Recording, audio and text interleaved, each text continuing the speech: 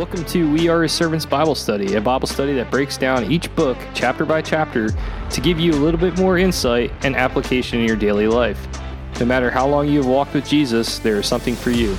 Please hit the follow button and check us out on all major platforms. Now to the show. Ron, go for it. All right, so we're back. Go back into the fear discussion you're just talking about, though, because no, that's good stuff. We're back getting into the practical application of Genesis 15, and there, we talked about going over the recap of the chapter as a whole. We just talked of keeping it simple, and verse 1, the Lord telling Abram, "Hey, do not be afraid. I am your shield, and I am your reward, which shall be exceedingly great." So I was just thinking, you guys, I'm sure, could probably agree with me. You know, we need that verse on a daily basis. I do not be afraid. I am your shield. We don't look to the word enough, I think, for really protection, to a place of refuge to go as you know, we live in such a fearful society. We're afraid of everything, and that's not just like, you know, I'm throwing myself in there, but I just take COVID for example. Right. You know, COVID has affected a lot of people, and it's taken a lot of people's lives. Unfortunately, it's really a terrible thing.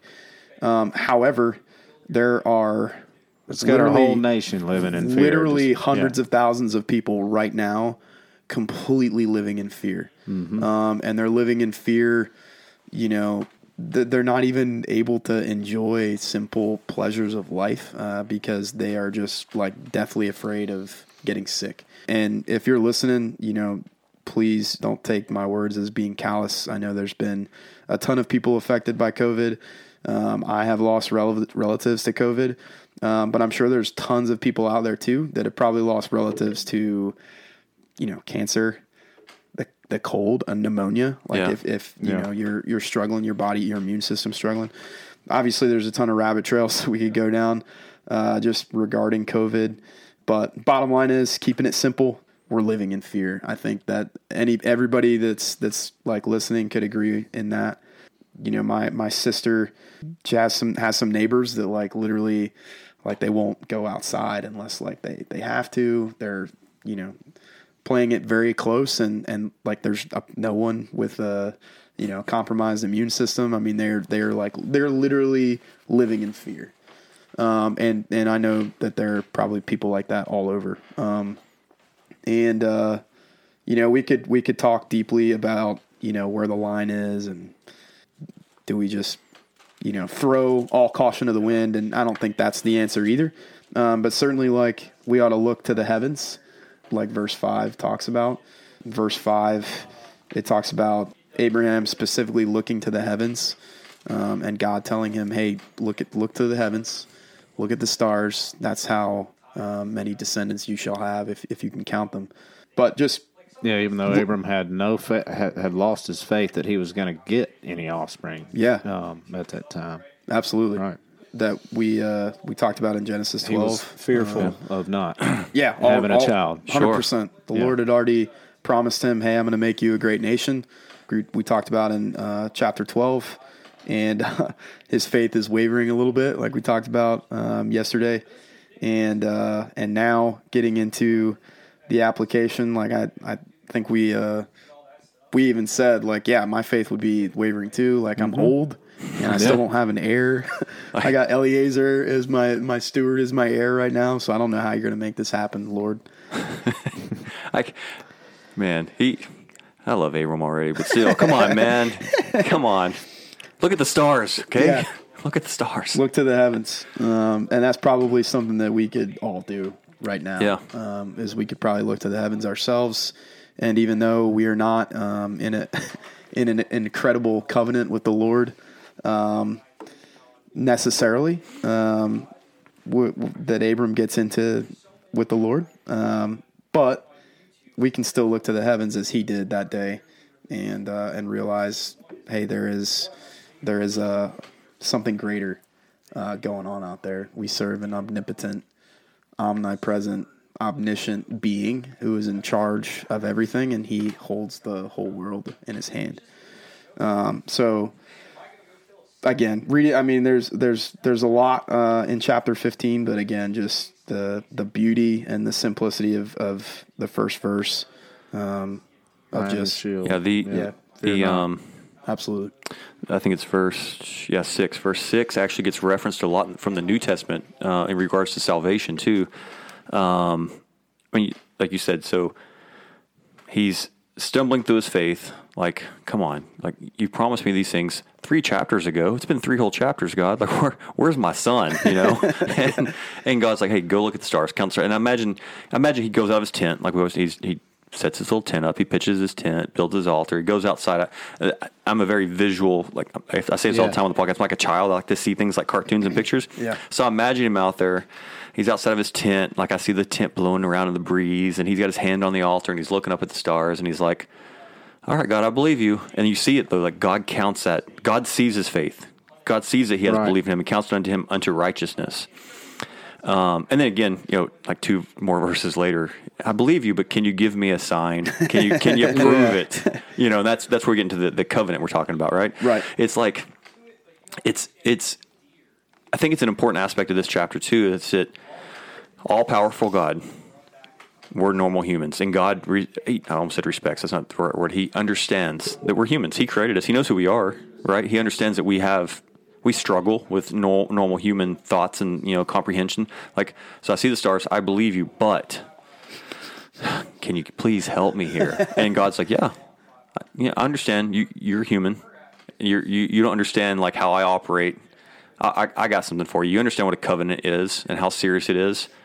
Let's do that. Like to him, his human mind, that had to be just huge, just the biggest thing ever. Like God's going to do a covenant, like the way men do a covenant. He's going to, in a sense, he drops to a human level. And of course we see that in New Testament. So he comes to his level. Yeah. Here is how you do a covenant. Yeah. I'll do a covenant with you. And it's a picture too, when we talked about it that yesterday in yesterday's podcast about what the covenant is. You slay an animal, you divide it in half. And I found out after we were off mic that it's called cutting a covenant. You literally cutting it into it, and it's a representation of that's what will happen to the person who breaks the covenant. You'll be cut in half. But he doesn't have to walk through it. God's going to uphold the covenant on his own. So Abram doesn't even walk through the slain carcasses of these beasts, right? And it's a huge picture of salvation. There's the picture of the blood, obviously with the crucifixion. There's the picture of you don't have to. You're not doing anything for your salvation. God has that covenant. He believed. Yeah, you believe, and it'll be counted unto you as righteousness. Faith comes by hearing by the word of God. You believe the word of God. You believe God is who he says he is. Jesus is who he says he was. He came here. He lived a perfect life. He died for our sins, rose again 3 days later. We talked about that in Matthew, right? We believe that it's counted to us as righteousness. It's his covenant to us. There's nothing we can do to get that except believe. And he has the covenant, which means that we have no part in it, which means we can't lose it. We don't walk through the blood. Jesus was our blood, so we can't lose it. It's him. Yeah. It's in his hands. If it's in our hands, if it's a covenant between you and me, we're both going to lose our salvation every day of the week. Yep. Yeah. But it's his covenant. Like that is, and that's why you'll see a lot of New Testament references back to this. Yeah. It's such a powerful, powerful thing. I mean, man.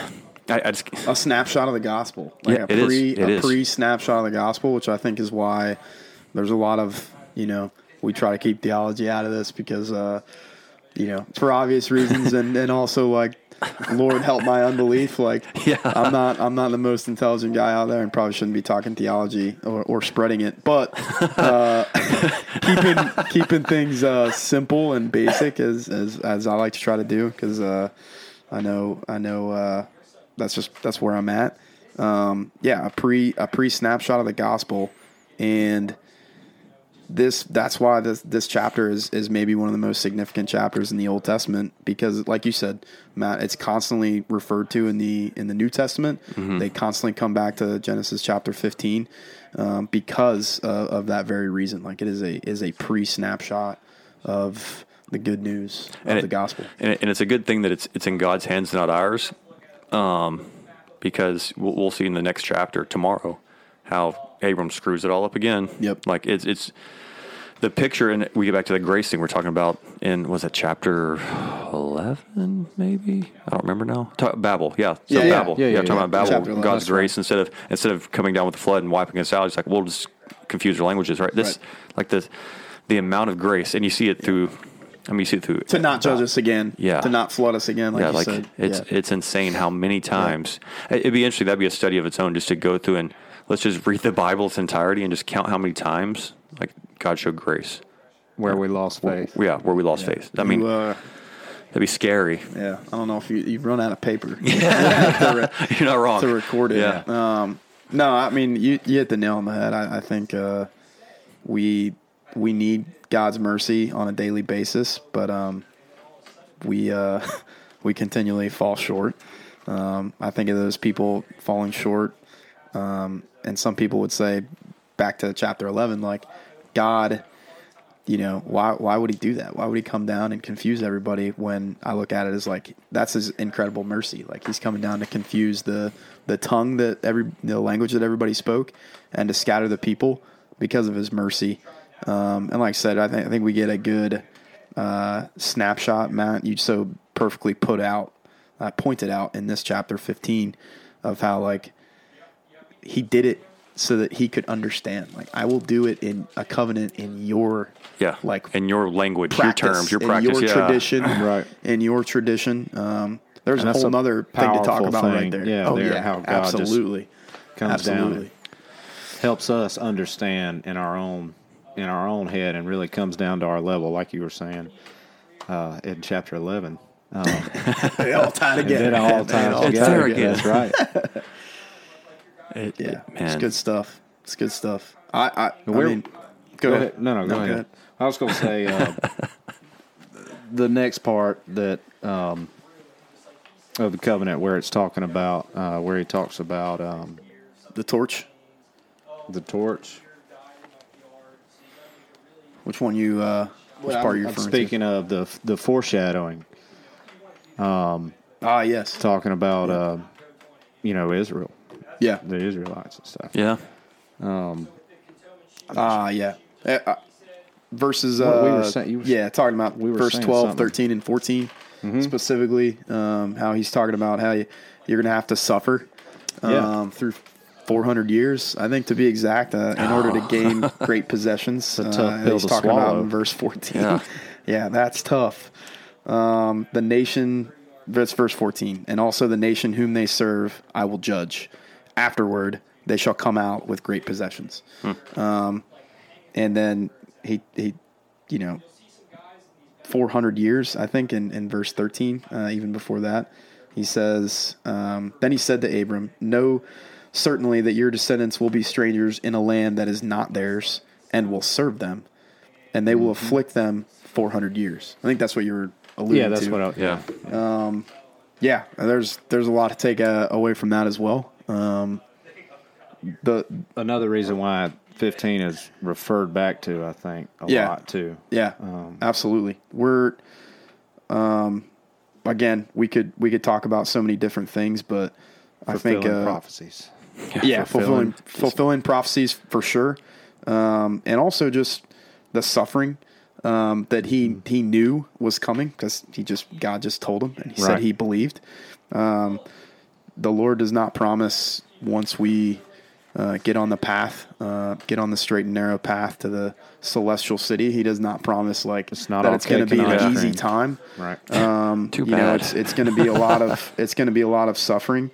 But what matters is us continually coming back to him, because we're always going to fall no matter what. And Matt, we talked about earlier, like you very poignantly talked about the leper's rags, and like just how disgusting that is. And that is literally like our best works is exactly that. It's filthy rags in the Lord's sight, which is why we need him, and it's why we continually have to go back to him. Like verse 5 says, turn your attention towards the heavens, and continually just go back on our knees to God, because we're filthy rags. Yeah. It's amazing just how powerful, how holy, God is. When you start looking at things like this, it's just, man, like, but then he still cares. about one individual on the planet right now, Abram. He's going to come down and make a covenant, like the form of him, through this torch and stuff. Like it's a very personal God, and I think that's what people don't understand who aren't religious or atheist or agnostic or whatever. It's a relationship. He's very personal. Yeah, it's a very personal relationship. Like he will come down and make himself real to you if you allow him to. And I think that's missed so much with even in religion. It's missed. I think a lot of people take religion as, I'm going to study these verses so that I can understand these things, but they don't. You grow up in a habit of just going to church every Sunday. I mean, but that's and gathering together and stuff. But it is you have to come to a place to where to truly have faith, you have to have a relationship with God. Yeah. I mean, I could write absolutely. up my personal biography about myself and give it to my wife, and she could read it every day. That doesn't make us closer. You know what I mean? Like it's a real relationship, and people don't get it. I'm telling you, I wish they would. So they should read this chapter and understand what it really represents to Abram, but what it means to us. 'Cause it's still the same God, the same God that was there doing this for Abram, the same God who's there listening to this podcast and going, they're trying real hard. They're trying to do some things down there. I was just like, my sons and I are going through Matthew, so I try to get home every day, and it's a struggle. I'm falling down on the job 100%, but we're reading through Matthew right now, and we're going through Jesus's life, and I almost was just like overcome with emotion because I said something to them, and then it just really dawned on me, and you saying that now, Matt, just triggered it. Was like, oh, he's triggered. We serve the same God. Oh yeah, we serve the same God, and we don't think about that, I think, enough. Right. We're like, yeah. All that he can work all these miracles back then, and we can read about them now. That happened thousands of years ago, man. But it's not. I mean, that's the same God we're serving. Same God. Yeah. The same God we serve is unchanging, and the same God that made this promise, this Abrahamic covenant, the same God that said, "Hey, I am your shield. Do not be afraid." That's who we're serving right now, and that is that'll. I mean, that's a lot right there in that of itself. But we forget that, I think, and like you said, having a relationship with Jesus, having a relationship with God, will help your faith. Mm-hmm. Like you said, Matt, we overlook that. We overlook the relationship piece, and we focus too much on things that don't matter, like things that are not eternal. Yeah. Right. We get caught up sometimes in going to church every week and just I'm going through the motions, but there's no desire there. There's no relationship there. And that's what we truly need, like you said, to have that real faith. Definitely. You've got to have a relationship. Absolutely. Definitely. I think we've got this chapter perfectly tied up. If we go any more, it's just going to be me preaching, and I'm not a preacher, so we can't do that. 100%. Yeah. 100%. Well, we'll chop it there then, man. We'll jump into tomorrow. 16 will be a good one too. Hope they're listening. If they are, they need to leave comments so we know what they think. Yeah, absolutely. Right. But we'll see you guys later. Yeah, y'all Take have a blessed care. week. Yeah. Take it easy. Buzz off. As they say. They say. Hey everybody, thanks for listening. It is John, Matt, and Nick. Our thing and our big takeaway from everything that we're doing right now is to help you find Christ. Without him, we would be nothing, and this podcast would be nothing. In Romans 10:13, For everyone who calls on the name of the Lord will be saved. and that's all you need to do. You need to profess your love for Jesus Christ, open your heart, and let him into your life. Find a friend, tell them, pray about it, do whatever you got to do. But there's a reason that you are listening to this podcast. If you're already saved, go save a friend.